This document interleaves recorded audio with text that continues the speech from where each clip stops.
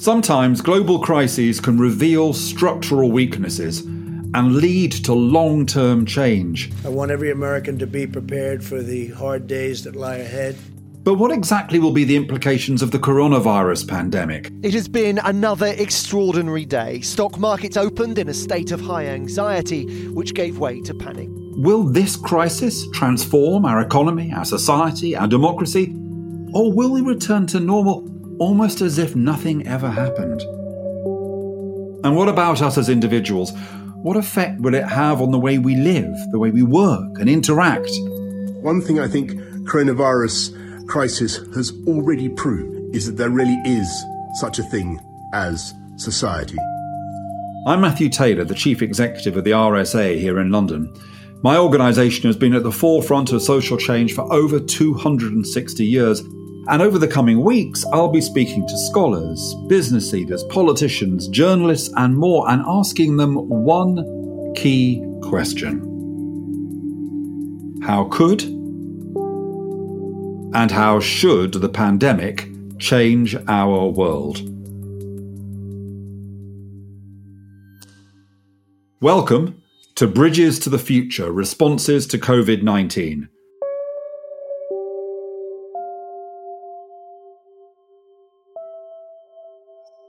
So in a moment, we'll be talking to Professor Jeff Mulgan. He's at UCL, but he's an expert in how governments operate, in social policy, in public policy. He's got interesting things to say about why some governments seem to be handling this crisis better than others. But one of the many hardships of the pandemic is that I won't be able to do Polarised for a few weeks. Partly because we're doing this new series, Building Bridges to the Future, but also because we're finding it technically quite difficult to do three-way and four-way conversations. So I won't be in the studio with Ian for a few weeks with social distancing, but I wanted to speak to him before we did this little pop-up series. And the first thing I want to ask you, Ian, is how the hell are you?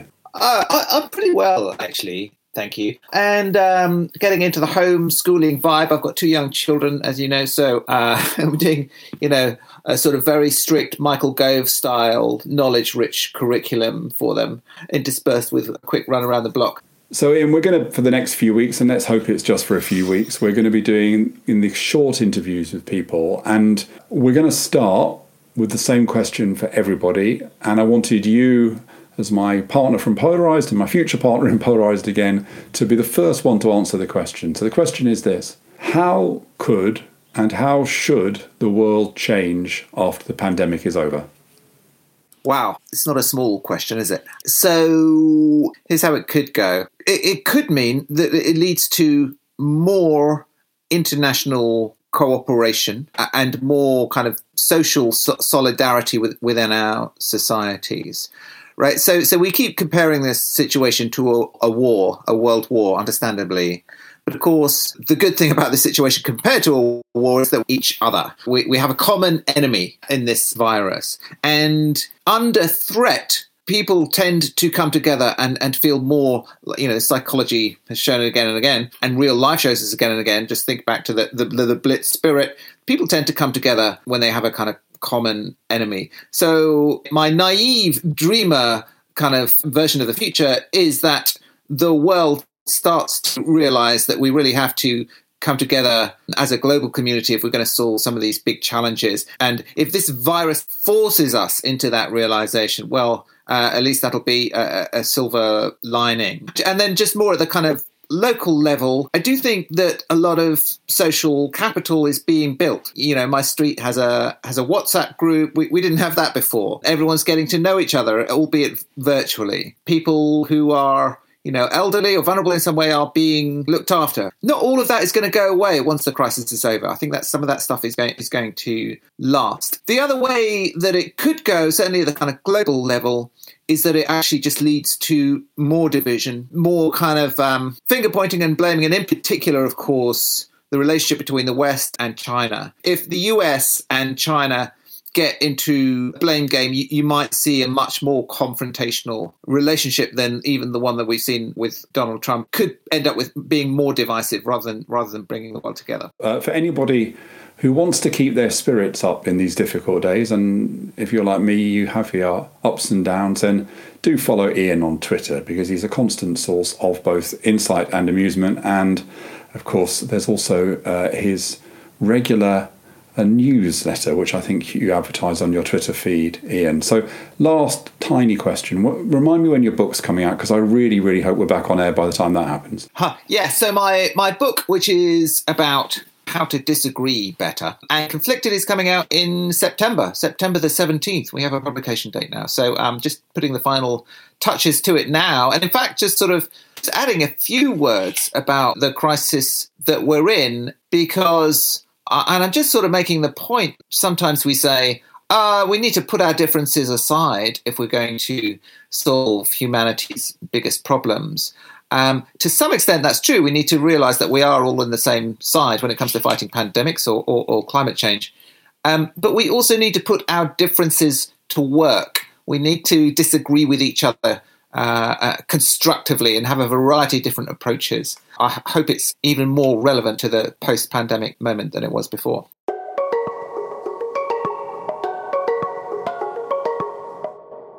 So I'm delighted to be joined by Jeff Mulgan. So Jeff, you've changed job recently. What's your new job title? I've just in the last month or so become Professor at University College London in Collective Intelligence, Public Policy and Social Innovation.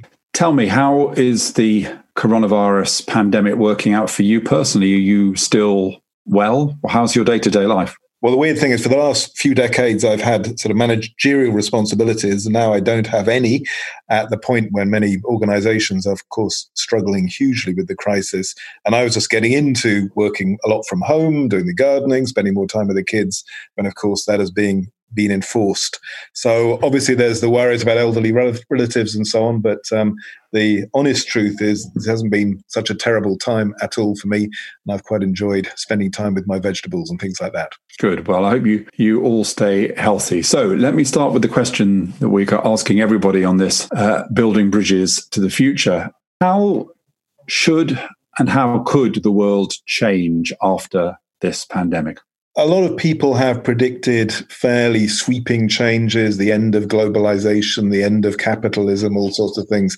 I suspect that's pretty unlikely that any of those things will happen, and we will bounce back at some point fairly quickly.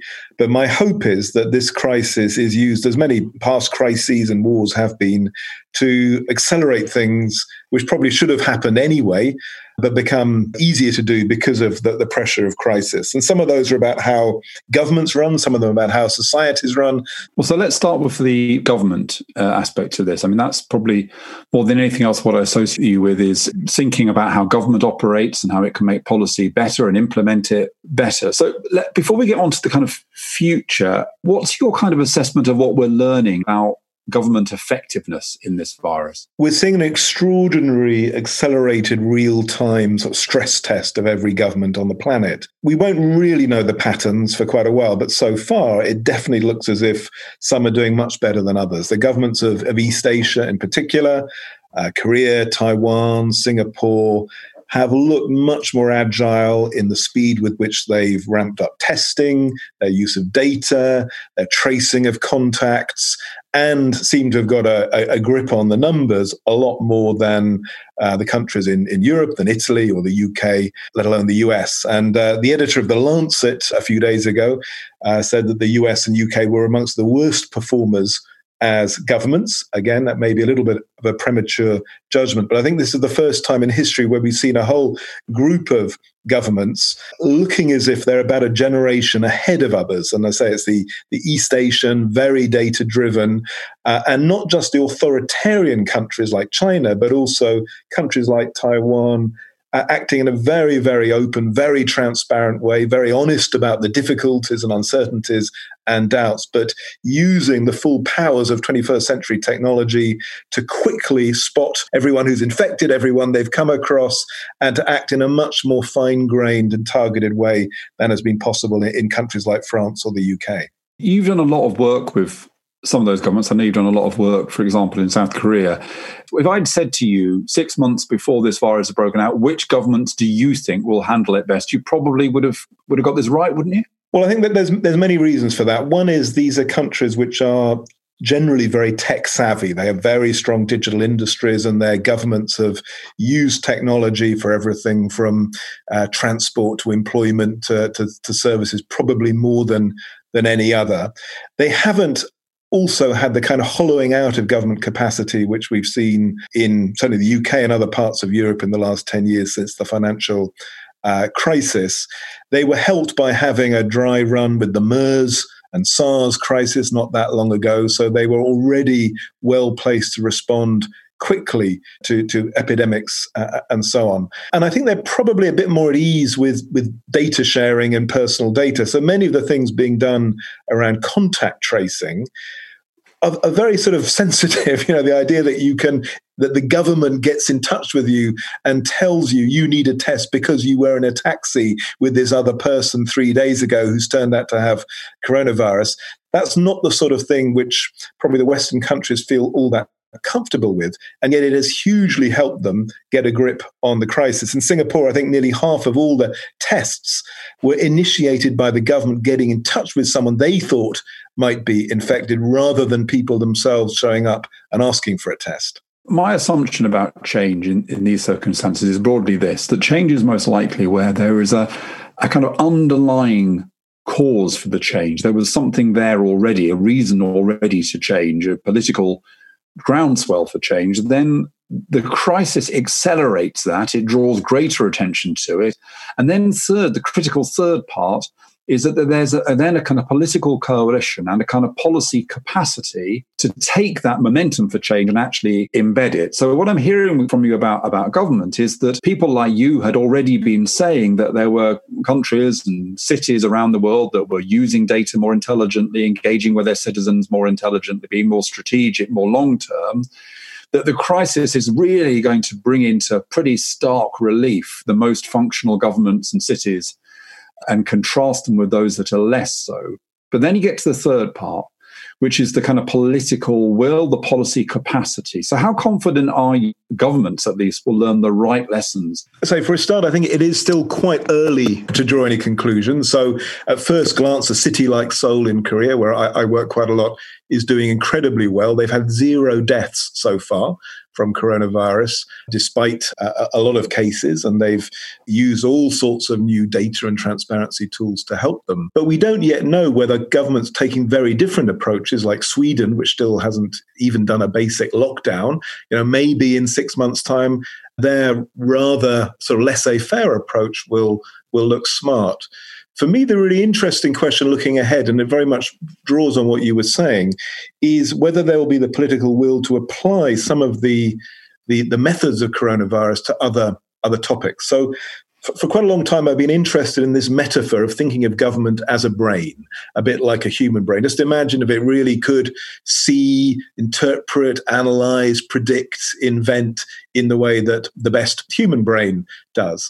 And what's been really interesting in the last few weeks is these governments like Taiwan and Korea and Singapore and also Israel and others have rapidly put together exactly that combination of things. So that's to say, very detailed observation of infections and contacts, predictive algorithms to see how the pandemic might spread, a lot of experiment and testing and creativity, and a lot of sort of very transparent judgment about the complexities. They've pulled that kind of collective brain together as never before, and often drawing on citizen input as well. Now, what then becomes interesting is whether one might apply those methods to much slower burn crises like climate change. So coronavirus is rapid, deadly, visible. It's hyper-political in that sense that you can't be legitimate as a government if you're not dealing with it quickly. Climate change is the exact opposite. It is slow, invisible. There isn't the same immediate pressure for change. But to get to a zero carbon economy and society, you probably need very similar things, much better observation of emissions from every building, every car, every neighborhood. You need exactly the same combination of citizen data and scientific data and evidence. You need lots of experiments in how do you change people's transport patterns, their food waste patterns, all these sort of things. And my hope is we will apply some of these solutions which have been put together under incredible pressure and with great speed, but we'll then apply them to other big challenges where there hasn't been the same drive and momentum, and therefore our sort of systems are very backward. I mean, around climate change, we have almost none of what I'd call the data and knowledge infrastructures we need to get to a zero carbon economy. My hope is this might accelerate the movement in the right direction. So some people listening, Jeff, might think this sounds a bit like Dominic Cummings, this kind of emphasis on expertise and data. And you wrote a very long and interesting blog about Dominic Cummings' kind of job advert for weirdos who want to join with him in the Cabinet Office. So I'm interested in terms of the incumbent in number 10 and these kinds of ideas. Does that give you more hope of a possibility of a kind of rapid transformation in the effectiveness of the British state? I was less immediately hostile than many people to the proposal that, yes, central government should be using modelers, should be using data, should be encouraging people with different mindsets. That seems to me perfectly sensible, and Dominic Cummings said all of those things. What's still not really clear, though, is whether this government, the Johnson government, does actually have any governing philosophy or ideas on how to do things better. And at times, it slightly sounded like what I call the clever chaps theory of government, that if only you get a bunch of bright guys, and there usually are guys in number 10, they'll solve every problem. Whereas to me, one of the really interesting things happening around coronavirus, which again is a kind of model for so many other topics, is the countries which are doing this well are operating in a much more open, networked way. They're not just relying on a single model, which is held in the heart of government and does its predictions. They're using multiple different models of how the epidemic might spread, how the economy might be affected, and allowing them to be interrogated and questioned very openly. They're drawing on citizen-generated ideas about how to solve problems, how to better care for the elderly, how to come up with new ventilators and accelerate the supply of masks. They're seeing this much more as an open collective process. Now, if the Johnson government was to actually turn that into a governing philosophy and take to the next stage what Boris Johnson said the other day, that there is such a thing as society, then they really could be able to achieve a lot. But we've in fact seen very little of what the actual ideas are for changing Whitehall. So I think the jury is still out about whether this is all a bit of hot air or whether there is a real program there. But as a government with extraordinary popular support at the moment, the public want to believe their government is competent, is able to solve this crisis with a big majority for the next 5 years. If ever there was a moment to actually bring our governing system into the third decade of the 21st century, it would be now. But I'm just not sure whether anyone right in the heart of the system actually knows what to do, to put it bluntly. And what about society, Jeff? Because in a sense, politicians can only go as fast as society will allow them to go. Do you sense that this virus is leading to a shift in the public would be willing to, you've talked about, for example, the public in Korea being willing to put up with a level of surveillance which probably British citizens and various political groups would have been deeply resistant to. So do you expect social shift? I guess the comparison here to an extent is with the AIDS pandemic and how the response of the gay community to that led to a transformation in attitudes towards the gay and lesbian community. So there's two shifts which I hope will happen, and the jury is still out on both of these. So the first is that this is accelerating a discussion which has been underway for 10, 20 years, but didn't really come to fruition. And this is the idea that in an aging society, there's bound to be many more isolated people living with multiple conditions, needing all sorts of kind of help and care. And that we're very lucky to live in the era of social media and social networks, which in principle makes it much easier to organize around really every older person or person with a disability as a circle of support, a circle which may include their doctor, social workers, but also friends, family, neighbours, all coordinating their support. Who's going to buy them food, make sure they're not lonely. It's proven really hard to get those solutions to work, though, because it wasn't quite clear who would pay for them, how they would fit into the system. And so these sort of things haven't really progressed much in the last 10 or 20 years.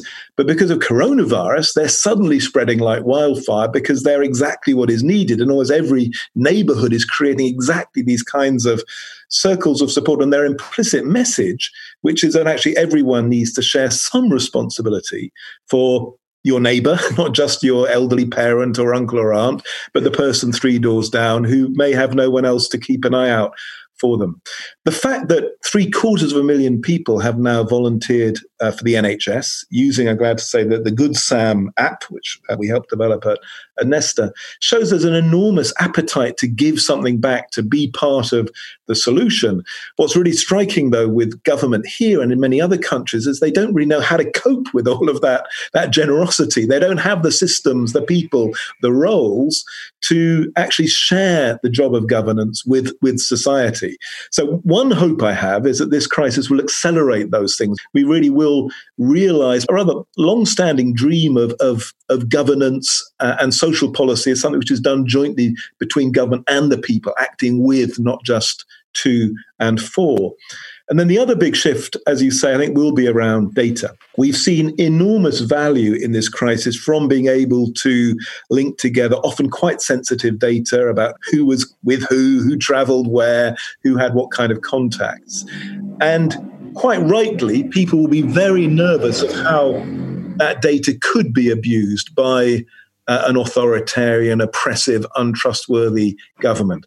So I think we will see an invention of new governance mechanisms, and I've done some work on this in the past, new kinds of data trust, which can be given the job of making sure we can link different kinds of data, but can also ensure that isn't abused, whether by governments or big companies. At the moment, we almost completely lack the institutions to play that role, but we'll have to invent them if we're going to make the most of the linking of data, so vital to pandemics, but also probably vital to changing behavior around things like climate change as well. Let me open up another possible area that obviously people have speculated about, which is possibly one of the less positive things I've heard about these kind of networks that have sprung up and WhatsApp groups and all of that. Is somebody I spoke to the other day who said, well, I'm on a WhatsApp group in my rather middle class part of London. There's hundreds of people offering help. There's nobody asking for it. And that's because our networks of middle class privileged people and working class people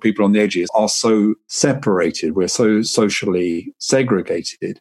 Now, obviously, in a crisis like this, we share a common humanity because the Prime Minister can get the virus, as can all of us.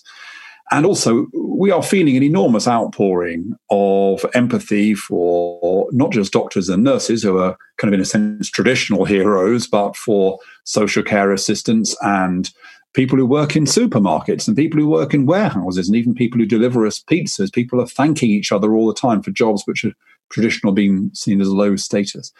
Do you think it's pie in the sky to believe that we might come out of this crisis with a stronger commitment to social justice? And is that commitment to social justice a necessary part of achieving other things that you've talked about in terms of modernising government and a kind of model of public service which is more kind of about co-production and collaboration? Yeah, I think this is a really important question. You could say for the last 20, 30 years, we've seen a steady kind of social polarization, less mixing between the relatively rich and the relatively poor. That's partly the nature of how neighborhoods are organized. It's partly exacerbated by social media, where people just talk to other people like themselves. It's partly influenced by the legacy of widening inequality. And the hope is that this reverses that. So if 750,000 people are volunteering in the NHS, there'll be a huge amount of social mixing of people getting to know the person who lives half a mile away from them, but they'd never met before. I think we're seeing perhaps a return to the role of institutions like the BBC as a great social mixer My hope is that in turn will lead to positive effects, because I think it's incredibly unhealthy for a society where there isn't that everyday social interaction. As we draw to a close, Jeff, this has been a very positive conversation about the potential for governments to get smarter and more effective, for models of kind of public service which are both also cleverer but also more about combining individual, collective, community and the assets of the state, about a possibility of a more kind of solidaristic mood which makes new things possible. But I wonder, if we had this conversation in 2008 in the wake of the global financial crisis, we might have had all sorts of interesting speculations about how that might create the possibility for progressive change. And as we know, overall, quite the reverse happened. So what do you think is the greatest danger we face in terms of this virus not leading to the better world we've been talking about, but to greater conflict, greater division? So I think that there's lots of dark possibilities out there. And in particular, because of the strength of authoritarian populist politics. So one very obvious risk, which we've seen in Hungary, is governments using the crisis to justify all sorts of restraints on opposition, free speech, and so on. I think the other risk, which we've seen in the last few days, is the classic populist playbook, as if you're screwing up something, find someone to blame. And probably blame will be allocated to the Chinese, and this will be used by nationalist politicians to ratchet up anger and hatred against the other. So that there are many, I think, fairly predictable negative ways in which this could pan out. I guess one of the reasons why I've become so interested in this question of social imagination, which may seem a little bit long-term and a little bit detached from the crisis, is a feeling that one of the reasons why 2007-8 didn't lead to more progressive shifts was that in some ways the work hadn't been done on thinking through at a large enough scale what the alternatives could be, what a better way of running a democracy or a health system or neighborhoods would look like. And for various reasons, I think our capacity to imagine socially, to have plausible, desirable pictures of what our society could look like in a generation or two's time, I think this has atrophied. We find it much easier to imagine apocalypse, things getting worse, or we can just imagine purely technological futures, but we find it harder to imagine the social possibilities. And if that kind of underlying imaginative work isn't done, then it's very hard to turn a crisis into a more progressive direction. And so, although this may seem, yes, slightly indulgent as Rome burns, as it were, to be thinking 20, 30 years into the future to what might be happening to childcare or elder care and so on, in some ways, this is exactly the moment where that has to be done. And the only reason the Second World War led to such important progressive advances just after it was because so much intensive work had been done in the 30s and early 40s to do the serious thinking about how to rebuild society once the war was over. I almost hesitate before asking this question. Am I going to ask everybody? And you really could answer it throughout the programme. I'm still going to ask it of you, which is if there was one single thing more than anything else that you hope will change, what would it be? Well, I hope it is that. And in my neighbourhood, which is a pretty socially mixed one, seeing all the rainbows going up in the windows of the last couple of days. You're in Luton, is that right? In Luton, yeah. It's been, it's a lovely, very small expression of hope and of solidarity. And it is, in many ways, we've all become very individualised, very separated in our lives or our concerns. And it's a real paradox, this moment when everyone's being isolated, in some ways, has the potential to be a great reconnector, a rebuilder of society in its most basic sense. That, at least, is my hope. What a great thought to end on. Jeff, anyone who's listened to this will have been fascinated by your ideas. If they wanted to go to one place to read more of the thoughts of Jeff Mulgan, what book, what website, where would you suggest they find out more? Well, I've got a website called imaginatively jeffmulgan.com, and there's a blog on there about what governments are doing around the world on coronavirus, and I'll be updating that over the coming weeks and months as I see new interesting things being done which we can learn from. That's it for this episode of Bridges to the Future. But we'll be back with more insights and analysis very soon. If you've enjoyed this podcast, please tell someone about it, and we would really appreciate it if you took just 2 minutes to leave us a rating or review in your podcast app. And that's not it. The RSA is commissioning online events, essays, blog posts to help make sense of what's happening right now and in the months to come. Also, the RSA Fellowship is a global network of problem solvers. We'd love you to join our community today to stay connected, inspired and motivated in the months ahead. You can learn more about the Fellowship or the work that we're doing on the pandemic and the world after it by going to the rsa.org.uk or clicking the link in our bio. But for now, thanks from me, Matthew Taylor, and my producer, Craig Templeton-Smith.